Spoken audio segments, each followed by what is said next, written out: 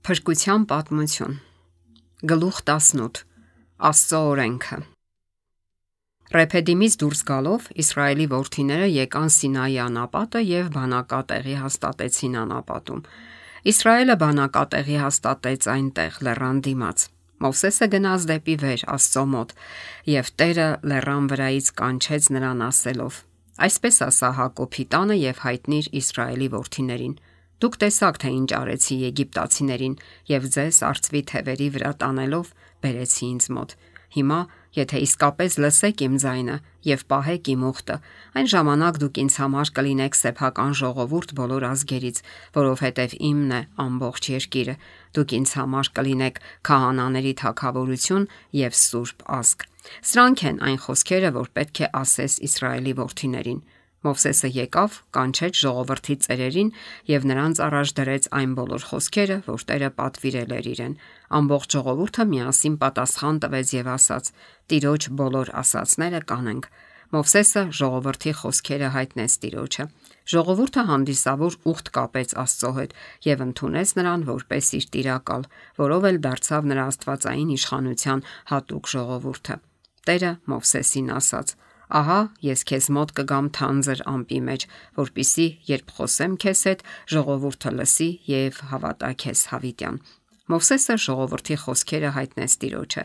Ճանապարհին դժվարությունների հանդիպելով եղբայրները տրտնջում էին Մովսեսի ու Ահարոնի դեմ եւ մեղադրում, որ Իսրայելի ժողովրդին հանել են Եգիպտոսից, որ կոտորեն։ Տերը ցանկանում էր Մովսեսին պատվել նրանց առաջ, որ նրանք վստահեն Մովսեսի ցուցումներին եւ իմանան, որ Տիրոջ հոգին է նրա վրա։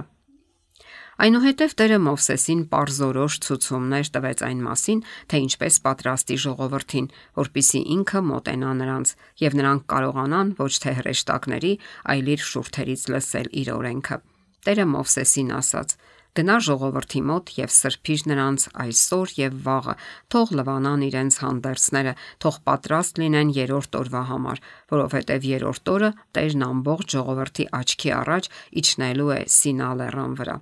Ժողովրդից պահանջվեց մի կողմ թողնել աշխարհիկ գործերն ու առօրյա հոգսերը եւ ունենալ բարեպաշտ մտքեր։ Աստված պահանջեց, որ նրանք լվանան իրենց հագուստը։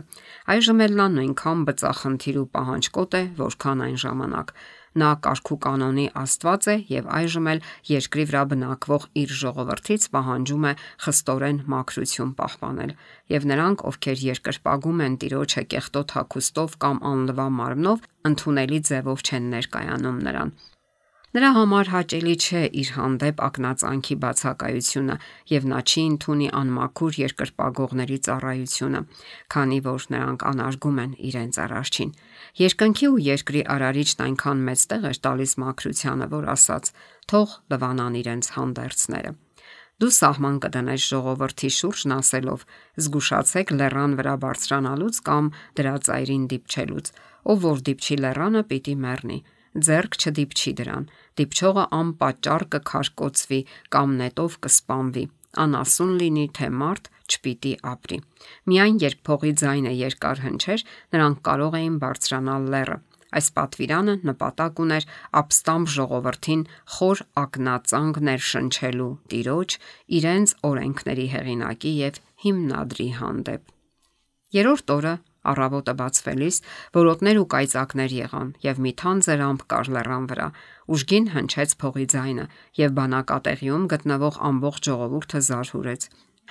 Աստվածային պայծառափայլությանը ուղեկցող բազմաթիվ հրեշտակները փողի ձայնին նմանվող ձայնով կանչում էին ժողովրդին։ Այդ ձայնը գնալով ավելի ու ավելի էր ահագնանում, մինչև ողջ երկիրը սկսեց դողալ։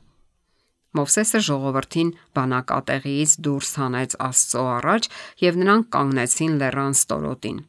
Սինա լեռը ամբողջովին ծխում էր, որովհետեւ Տերը նրա վրա էր իջել կրակով։ Նրա ծուխը դուրս էր գալիս ինչպես հնոցի ծուխ եւ ամբողջ լեռը սաստիկ ցնցվում էր։ Աստվածային մեծությունն իջնում էր ամպի մեջ պարուրված հրեշտակների փառապանծ շքախմբի ուղեկցությամբ, որ հայտնվում էին որպես կրակի բոցեր։ Փողի ձայնը գնալով շատ էր սաստկանում։ Մովսեսը խոսում էր եւ Աստված բարձրաձայն պատասխան էր տալիս նրան։ Տերն իջավ Սինա լեռան վրա, լեռան կատարին, եւ Տերը կանչեց Մովսեսին լեռան գագաթը, եւ Մովսեսը բարձրացավ։ Տերը Մովսեսին ասաց. «Իջիր, պատվիրիր ժողովրդին, որ Տիրոջը տեսնելու համար սահմանից չանցնեն եւ նրանցից շատերը չկորչեն։ Տիրոջը մոտեցող քահանաներն էլ թող սրբվեն, միգուցե Տերը նրանց վրա էլ հարձակվի»։ Այսպես Տերը ահարկու շքեղությամբ հայտնվելով իր օրենքը թելադրեց Սինա լեռան վրայից, որպիսի մարդիկ հավատան։ Այնուհետև օրենքի ընթերցումն ուղեկցվեց նրա իշխանության վեհ դրսևորումներով, որպիսի Իսրայելի որդիներն իմանան, որ նա է միակ ճշմարիտ եւ կենդանի Աստվածը։ Մովսեսին թույլ չտրվեց մտնել փառքի ամպի մեջ։ Նա միայն մոտեցավ ամպին եւ մտավ այն շրջապատող թանձր խավարի մեջ, եւ նա կանգնեց մարդկանց եւ Աստծո միջև։ Այն բանից հետո, երբ Աստված նրանց տվեց իր զորության նշանները, նա հայտնեց, թե ով է ինքը։ Ես եմ Տերը, քո Աստվածը, որ քեզ հանեցի Եգիպտոսի երկրից, ստրկության տնից։ Հենց այն Աստվածը, ով իր զորությունը ցույց տվեց եգիպտացիներին, այժմ իր օրենքն էր հռչակում։ Ինձանից բացի ուրիշ Աստվածներ չունենաս։ Քեզ համար կուրկ չշինես, ոչ վերևում, երկնքում, ոչ ներքևում երկրի վրա, եւ կամ երկրի տակ ջրերի մեջ եղած բաների նմանությամբ։ Նրանց երկրպագություն չանես եւ չպաշտես նրանց, որովհետեւ ես, քո Տեր Աստվածը, նախանձոտ Աստված եմ, որ հայրերի անօրենության համար պատժում եմ որդիներին, մինչև նրանց 3-րդ եւ 4-րդ սերունդը, որոնք ատում են ինձ, եւ ողորմում եմ նրանց մինչև 1000-րդ սերունդը, որոնք սիրում են ինձ եւ պահում են իմ պատվիրանները։ Քո Տեր Աստծո անունը զուր տեղը բերանդ չառնես, որովհետև Տերն իր անունը զուր տեղը բերանն առնողին անպատիժ չի թողնի։ Հիշիր հանգստի օրը, որպիսի սուրբ պահես այն։ 6 օր աշխատիր եւ կատարիր քո բոլոր գործերը, բայց 7-րդ օրը քո Տեր Աստծո հանգստի օրն է։ Դու ոչ մի գործ չանես, ոչ դու, ոչ քո որդին, ոչ քո աղջիկը, ոչ քո ծառան ու աղախինը, ոչ քո անասունը, ոչ էլ քո դռանը եղող օտարականը, որովհետև Տերը 6 օրում ստեղծեց երկինքն ու երկիրը, ծովն ու դրա մեջ բոլոր եղածները, իսկ 7-րդ օրը հանգստացավ։ Դրա համար Տերն օրհնեց հանգստի օրը եւ սրբացրեց այն։ Պատվիր քո հորն ու քո մորը, որպիսի քո օրերը երկար լինեն այն երկրի վրա, որ քո Տեր Աստվածը տալու է քեզ։ Մի սպանիր, մի շնացիր, մի գողացիր, քո հարևանի դեմ սուտ վկայություն մի տուր, մի ցանկացիր քո հարևանի տունը, մի ցանկացիր քո հարևանի կնոջը կամ նրա ծառային, կամ նրա աղախնին, կամ նրա եզանը, կամ նրա էշին, եւ քո հարևանի ոչ մի բանին մի ցանկացիր։ Եհովայի առաջին եւ երկրորդ պատվիրանները կռապաշտության դեմ են։ Կռապաշտությունը մեծ մեղքերի ու ապստամբության է մղում մարդկանց։ Արդյունքում կռապաշտները սկսում են մարդկային զոհեր մատուցել իրենց կուռքերին։ Աստված ցանկանում է իր ժողովրդին նախազգուշացնել, որ նման գարշելի արարքի փորձ անգամ չանեն։ Առաջին 4 պատվիրանները ցույց են տալիս մարդկանց պարտականությունն Աստծո հանդեպ։ 4-րդը կապող հանգույց է մեծ Աստծո եւ մարդու միջև։ Շաբաթը հատկապես տրված էր հոգուտ մարդկանց եւ ի պատիվ Աստծո։ Վերջին 6 պատվիրանները ցույց են տալիս մարդու պարտականություններն իր դրացու հանդեպ։ Շաբաթը պետք է հավերժական նշան լիներ Աստծո եւ նրա ժողովրդի միջև։ Նշանը պետք է հասկացվի այսպես. բոլոր նրանք, ովքեր կպահեն շաբաթը, իրենց այդ արարքով ցույց կտան, որ իրենք պաշտում են կենդանի Աստծուն, երկրի ու երկնքի արարչին։ Շաբաթը պետք է այնքան ժամանակ նշան լինի Աստծո եւ նրա ժողովրդի միջև, քանի դեռ Տերը երկրի վրա իրեն ծառայող ժողովուրդ կունենա։ Ամբողջ ժողովուրդը լսում էր որոտները, կայծակները եւ փողի ձայնը եւ տեսնում լեռան ծխալը։ Ժողովուրդը վախենալով հետ քաշվեց ու հեռու կանգնեց եւ Մովսեսին ասացին. «Դու խոսիր մեզ հետ եւ մենք կլսենք, բայց Աստված թող չխոսի մեզ հետ, որ չմեռնենք»։ Մովսեսն ասաց ժողովրդին. «Մի վախեցեք, որովհետև Աստված եկել է, որ փորձի ձեզ, այնպես որ նրա երկյուղը ձեր առաջ լինի, որպիսի չմեղանչեք»։ Ժողովուրդը հեռու կանգնեց, իսկ Մովսեսը մոտեցավ այն թանձր խավարին, ուր Աստված էր։ Տերը ասաց Մովսեսին. «Այսպես կասես Իսրայելի որդիներին. դուք տեսաք, որ երկնքից խոսեցի ձեզ հետ։ Աստծո փառահեղ ներկայությունը Սինա լեռան վրա եւ այդ ներկայությամբ պայմանավորված ցնցումները երկրի ընդերքում Ահաշկու կայծակներն ու որոտումները, որոնցով ուղեկցվում էր Տիրոջ այցելությունը, այնպիսի վախով ու ակնածանքով լցրին մարդկանց սրտերը Տիրոջ սրբազան վեհության հանդեպ, որ նրանք հետ քաշվեցին Աստծո ահարկու ներկայությունից, որ չլինի թե չդիմանան նրա զարհուրելի փառքին։ Դարձյալ Տերը Իսրայելի որդիներին նախազգուշացնում էր կռապաշտության վտանգներից. «Ձեզ համար ոսկե կամ արծաթե աստվածներ չշինեք, ինձ հավասար պաշտելու համար»։ Վտանգ կար, որ նրանք կհետևեն եգիպտացիների օրինակին եւ իրենց համար Աստծուն փոխարինող կուռքեր կպատրաստեն։ Տերը Մովսեսին ասաց. «Ահա ես մի հրեշտակ եմ ուղարկում քո առաջ, որպիսի ճանապարհին պահպանի քեզ եւ քեզ տանի իմ պատրաստած տեղը։ Զգույշ եղիր նրա առաջ եւ լսիր նրա խոսքը։ Մի համառիր նրա դիմաց, որովհետև նա չի ների ձեր հանցանքը, քանի որ իմ անունը նրա մեջ է։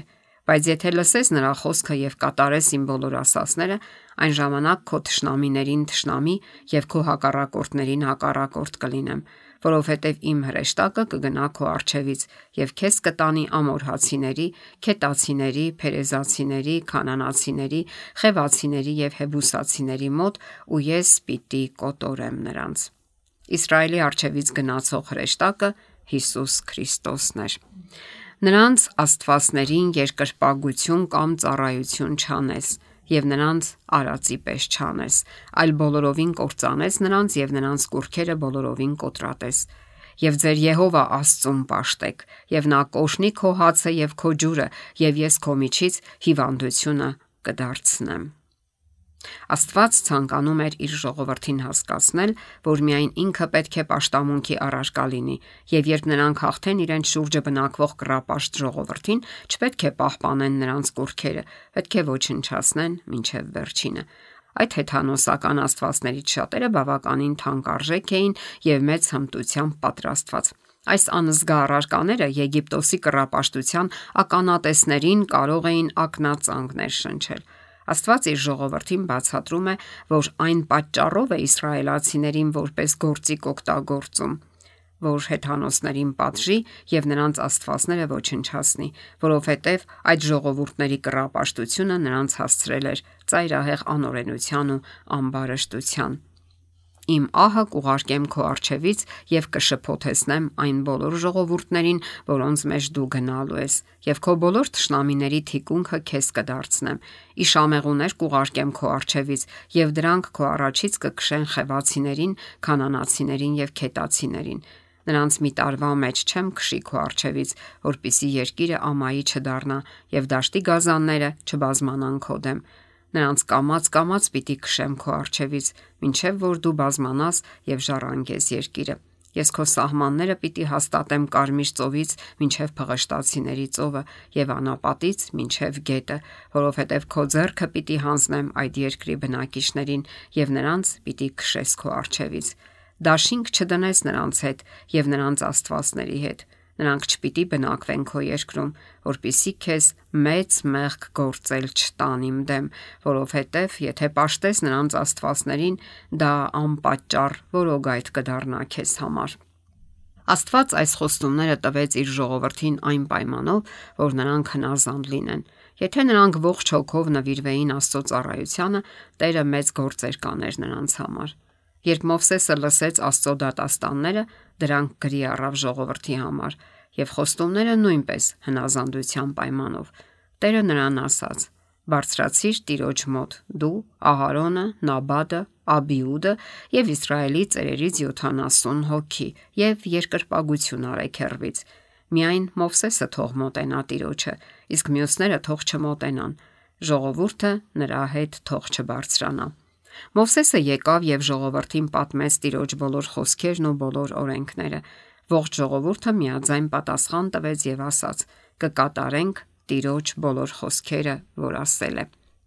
Մովսեսը ոչ թե 10 պատվիրաններն էր գրի առել, այլ այն դատաստանները, որոնք պետք է պահեն Տիրոջ կամքով, եւ խոստումները այն պայմանով, որ հնազանդ լինեն իրեն։ Նա դրանք կարդաց ժողովրդին եւ բոլորը երդվեցին ենթարկվել այն ամենին, ինչ Տերն ասել էր։ Այնուհետև Մովսեսը նրանց հանդիսավոր երդումը գրի առավ գրքում եւ ժողովրդի համար զոհ մատուցեց Աստծուն։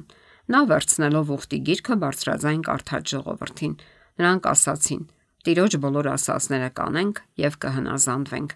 Մովսեսը առավ արյունը, ցողեց ժողովրդի վրա եւ ասաց. Ահա այն ուխտի արյունը, որ Տերը կնքեց ձեզ հետ այս բոլոր խոսքերի համաձայն։ Ժողովուրդը կրկնեց իր հանդիսավոր երդումը, կատարել այն ամենը, ինչ ասել է նա, եւ լինել հնազանդ։ Աստծո օրենքը գոյություն ուներ մարդու ստեղծվելուց առաջ։ Հրեշտակները դրանով էին կառավարվում։ Սատանան անկում ապրեց, որովհետև խախտեց Աստծո իշխանության սկզբունքները։ Ադամի ու Եվայի արարումից հետո Աստված նրանց ծանոթացրեց իր օրենքին։ Այն ժամանակ օրենքը չգրվեց։ Եհովան բանավոր շարադրեց այն։ 4-րդ պատվիրանում նշված շաբաթը հաստատվել էր դրախտում։ Աշխարհը ստեղծելուց, երկրի վրա մարդուն արարելուց հետո նա ստեղծեց շաբաթը մարդու համար։ Ադամի մեղքից ու անկումից հետո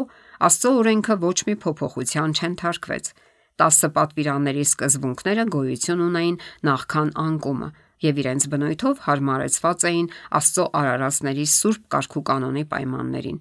Անկումից հետո այդ պատվիրանների սկզբունքները մնացին անփոփոխ, սակայն նոր պատվիրաններ ավելացան մարդու ընկած վիճակին համապատասխան։ Այդ ժամանակ մի համակարգ ստեղծվեց, որը պահանջում էր կենդանիների զոհաբերություն։ Դա ընկած մարդուն պետք է միշտ հիշեցներ այն, ինչի հանդեպ օձը սասանեց Եվայի հավատը։ Մարդը միշտ պետք է հիշեր, որ անհնազանդության պատիժը մահն է։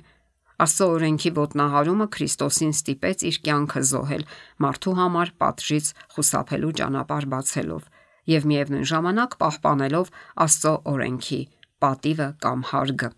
Զոհաբերության համակարգը պետք է խոնարհություն սովորեցներ մարդուն, գիտակցում սեփական ընկած վիճակի եւ մղեր ապաշխարության։ Նա պետք է ապավիներ միայն Աստծուն, որպիսի խոստացված փրկչի միջոցով ներում ստանա անցյալում նրա օրենքը ոտնահարելու համար։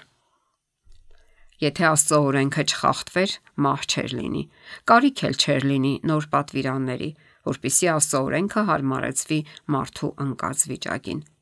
Ադամն իր հետնորդներին սովորեցնում էր Աստծո օրենքը։ Այդ օրենքը դարեդար փոխանցվում էր հավատացյալներին։ Աստծո օրենքի մշտական խախտումը ջրհեղեղ բերեց երկրի վրա։ Օրենքը պահպանվեց Նոյի եւ նրա ընտանիքի օգնությամբ, ովքեր իրենց բարեպաշտ կյանքի շնորհիվ հրաշքով փրկվեցին տապանում։ Նոյն իր հետնորդներին փոխանցեց 10 պատվիրանները։ Ադամից հետո Տերն իր համար պահպանեց մի ժողովուրդ, որի սրտում գրված էր իր օրենքը։ Աբրահամի մասին նա ասում է. Նա լսեց իմ ձայնը եւ պահեց իմ հրամանները, իմ պատվիրանները, իմ կանոններն ու իմ օրենքները։ Տերը հայտնվեց Աբրահամին եւ ասաց նրան. Ես եմ ամենակարող Աստվածը, իմ առաջ քայլիր եւ կատարյալ եղիր։ Ես իմ ուխտն եմ դնելու իմ ու քո միջև եւ անչափ բազմացնելու եմ քեզ։ Ես կհաստատեմ իմ ուխտը իմ ու քո միջև եւ քեզանից հետո քո սերնդի միջև իրենց սերունդների համար, որ հավիտենական ուխտ լինի, որ Աստված լինեմ քեզ համար եւ քեզանից հետո քո սերնդի համար։ Այնուհետև նա Աբրահամից ու նրա սերնդից պահանջեց, որ թլպատվեն։ Դա մարմնի վրա մի կտրվածք է եւ նշան այն բանի, որ Աստված նրանց կտրել ու առանձնացրել է բոլոր ժողովուրդներից, որպես իր հատուկ գանձ։ Այդ նշանով Աբրահամի սերունդը հանդիսավոր երդում տվեց, որ չի ամուսնանա այլ ազգերի հետ, քանի որ այդ անելով նա կկորցնի ակնածանքը Աստծո եւ նրա սուրբ օրենքի հանդեպ ու կնմանվի շրջակա կռապաշտ ժողովուրդներին։ Թլպատման գործողությամբ նրանք հանդիսավոր կերպով համաձայնում էին իրենց կողմից կատարել Աբրահամի կապած ուխտի պայմանները, առանձնացված լինել բոլոր ազգերից եւ լինել կատարյալ։ Եթե Աբրահամի հետնորդները այլ ժողովուրդներից առանձնացված ապրեին, նրանք չէին տրվի կռապաշտության։ Այլ ազգերից հեռու մնալով նրանք չէին ենթարկվի իրենց հարևանների մեղավոր գործերն ընդօրինակելու եւ Աստծո դեմ ապստամբելու ահավոր գայթակղությանը։ Շրջակա ազգերի հետ խառնվելով նրանք կորցրին իրենց առանձնահատուկ սուրբ բնավորությունը։ Պատժելու համար Տերը սով ուղարկեց նրանց երկիրը, որն Իսրայելի որդիներին ստիպեց իջնել Եգիպտոս իրենց կյանքը պահպանելու համար։ Սակայն Տերը Եգիպտոսում էլ չլքեց նրանց, քանի որ ուխտ ուներ Աբրահամի հետ։ Նա թույլ տվեց, որ եգիպտացիք ճնշեն ու կեղեքեն իր ժողովրդին, որ նրանք նեղության ժամին դեպի իրեն ուղղեն իրենց հայացքները, ընտրեն իր արդար ու ողորմած իշխանությունը եւ կատարեն իր պահանջները։ Սկզբում միայն մի քանի ընտանիք գնաց Եգիպտոս, սակայն այդ ընտանիքները բազմացան ու մի մեծ ազգ դարձան։ Ոմանք մեծ հոգատարությամբ իրենց զավակներին դաստիարակում էին Աստծո օրենքով, սակայն իսրայելացիներից շատերն այնքան կռապաշտություն էին տեսել, որ սկսել էին շփոթել Աստծո օրենքի սկզբունքները։ Աստծուց վախեցողները տառապած հոգով աղաղակում էին նրան եւ աղերսում, որ Տերը խորտակի դառը ստրկության շղթաները եւ իրենց հանի ստրկության երկրից հնարավորություն տալով ազատության մեջ Աստծուն երկրպագելու։ Աստված լսեց նրանց աղաղակը եւ բարձրացրեց Մովսեսին, որ նրա միջոցով ազատագրի իր ժողովրդին։ Այն բանից հետո, երբ Իսրայելի որդիները հեռացան Եգիպտոսից եւ նրանց առաջ ճեղքվեցին Կարմիր ծովի ջրերը, Տերը նրանց ստուգեց տեսնելու, թե արդյոք իր ժողովուրդը կապավինի իրենց Տիրոջը, ով բազմաթիվ նշաններով, փորձություններով ու հրաշքներով իրենց ազատել է եգիպտացիների ձեռքից։ Սակայն նրանք չդիմացան փորձությանը։ Ճանապարհի դժվարությունները նրանց ստիպեցին տրտնջալ Աստծո դեմ։ Նրանք ցանկանում էին դարձյալ Եգիպտոս վերադառնալ։ Որպեսզի Իսրայելի որդիներն այլևս ոչ մի արդարացում չունենան, Տերն ինքը որոշեց իջնել Սինա լեռան գագաթին։ Նա փառքով պարուրված եւ իր հրեշտակների ուղեկցությամբ վար իջավ լեռան վրա եւ վսեմագույն ու ահարկու ձևով հայտնեց իր 10 պատվիրանները։ Նա ոչ մեկին եւ անգամ իր հրեշտակներին չվստահեց այդ կարևոր առաքելությունը եւ ինքը բոլորին լսելի ձայնով հայտնեց իր օրենքը, բայց նույնիսկ դրանից հետո նա հույս չդրեց մարդկանց կարճ հիշողության վրա, որոնք հակված էին մոռանալու նրա պահանջները, այլ իր սուրբ մատով գրեց իր օրենքը քարե սալերի վրա։ Նա ցանկանում էր նրանցից հեռացնել բոլոր հնարավորությունները ցանկացած ավանդույթ իր սուրբ պատվիրանների հետ խառնելու կամ իր պահանջները մարդկանց սովորությունների հետ շփոթելու առումով։ Այնուհետև նա ավելի մոտ գնաց իր ժողովրդին, որն այդքան հեշտորեն մոլորվում էր եւ որոշեց չբավարարվել միայն տասնաբանյա օրենքով։ Նա Մովսեսին հրամայեց, որ գրի առնի իր դատաստաններն ու օրենքները, որոնք մանրամասն ցուցումներ էին, թե ինչ է պահանջում Տերը, եւ այդպիսով պահպանել Աստծո ձեռքով քարե սալիկների վրա գրված 10 պատվիրանները։ Այս հատուկ ցուցումներն ու պահանջները տրվեցին մարդուն նրան մղելու բարոյական օրենքի հնազանդությանը, որը նա այնքան հակված է խախտելու։ Եթե մարդը պահեր Աստծո օրենքը, որ տրվել էր Ադամին նրա անկումից հետո, որը պահեց Նոյը տապանում եւ որին Աբրահամը հնազանդվում էր, թլպատման արարողության անհրաժեշտություն չէր լինի։ Եվ եթե Աբրահամի հետնորդները պահեին ուխտը, որի նշանը կամ գրավականը թլպատումն էր, նրանք երբեք չէին տրվի կռապաշտության կամ ստիպված չէին լինի Եգիպտոս գնալ եւ ոչ մի անհրաժեշտություն չէր լինի, որ Աստված իր օրենքը հայտարարի Սինա լեռան գագաթից, փորագրի այն քարե սալիկների վրա եւ դրանք պահպանի Մովսեսին թելադրած որոշակի դատաստաններով ու կանոններով։ Մովսեսը Աստծո շուրթերից լսում եւ գրում էր այդ դատաստաններն ու կանոնները, երբ նրա հետ լեռան վրա էր։ Եթե Աստծո ժողովուրդը հնազանդվեր 10 պատվիրանների սկզբունքներին, կարիք չէր լինի Մովսեսին տալ այն հատուկ ցուցումները Աստծո եւ մեկը մյուսի հանդեպ ունեցած պարտականությունների վերաբերյալ, որոնք նա գրի առավ գրքում։ Այդ հատուկ ցուցումները, որոնք Տերը տվեց Մովսեսին, մեկը մյուսի եւ օտարականի նկատմամբ իր ժողովրդի ունեցած պարտականությունների վերաբերյալ նույն 10 պատվիրանների սկզբունքներն են, բայց ավելի պարզեցված եւ այնպես մատուցված, որ սխալվելը անհնար է։ Տերը Մովսեսին պարզորոշ ցուցում տվեց զոհաբերության արարողությունների վերաբերյալ, որոնք պետք է դադարեցվեին Քրիստոսի մահով։ Զոհաբերությունների համակարգը խորհրդանշում էր Քրիստոսի զոհաբերությունը որպես անարատ գառ։ Նախ Տերն Ադամի հետ հաստատեց զոհաբերությունների համակարգը նրա անկումից հետո, որը նա սովորեցրեց իր հետնորդներին։ Այդ համակարգը պղծվեց ինչպես ջրհեղեղից առաջ, այնպես էլ այն մարդկանց կողմից, ովքեր հեռացան Աստծուն նվիրված հետնորդներից եւ սկսեցին կառուցել Բաբելոնի աշտարակը։ Երկնքի Աստծո փոխարեն նրանք իրենց ձեռքով պատրաստված աստվածներին էին զոհեր մատուցում։ Նրանք զոհ էին մատուցում ոչ այն բանի համար, որ հավատում էին Փրկչի գալստյանը, այլ որովհետև կարծում էին, թե պետք է գոհացնեն իրենց աստվածներին, պղծված կռապաշտական զոհասեղանների վրա նրանց բազմաթիվ կենդանիներ զոհաբերելով։ Սնահավատությունը նրանց տարել էր շռայլության ու անհեթեթության։ Նրանք հավատացնում էին ժողովրդին, թե որքան արժեքավոր լինի զոհը, այնքան մեծ հաճույք կպատճառի իրենց կուռքերին եւ այնքան ավելի կբարգավաճի ու կհարստանա իրենց ազգը։ Ուստի հաճախ մարդիկ էին զոհաբերում այդ անզգա կուռքերին։ Այդ ժողովուրդները որոշակի օրենքներ ու կանոններ ունեին մարդկանց վարքը վերահսկելու համար։ Դրանք անասելի դաժան օրենքներ էին։ Այդ օրենքները գրված էին այնպիսի մարդկանց կողմից, որոնց սրտերը երբեք չէին փափկել աստվածային շնորհով եւ քարի նման կարծր էին։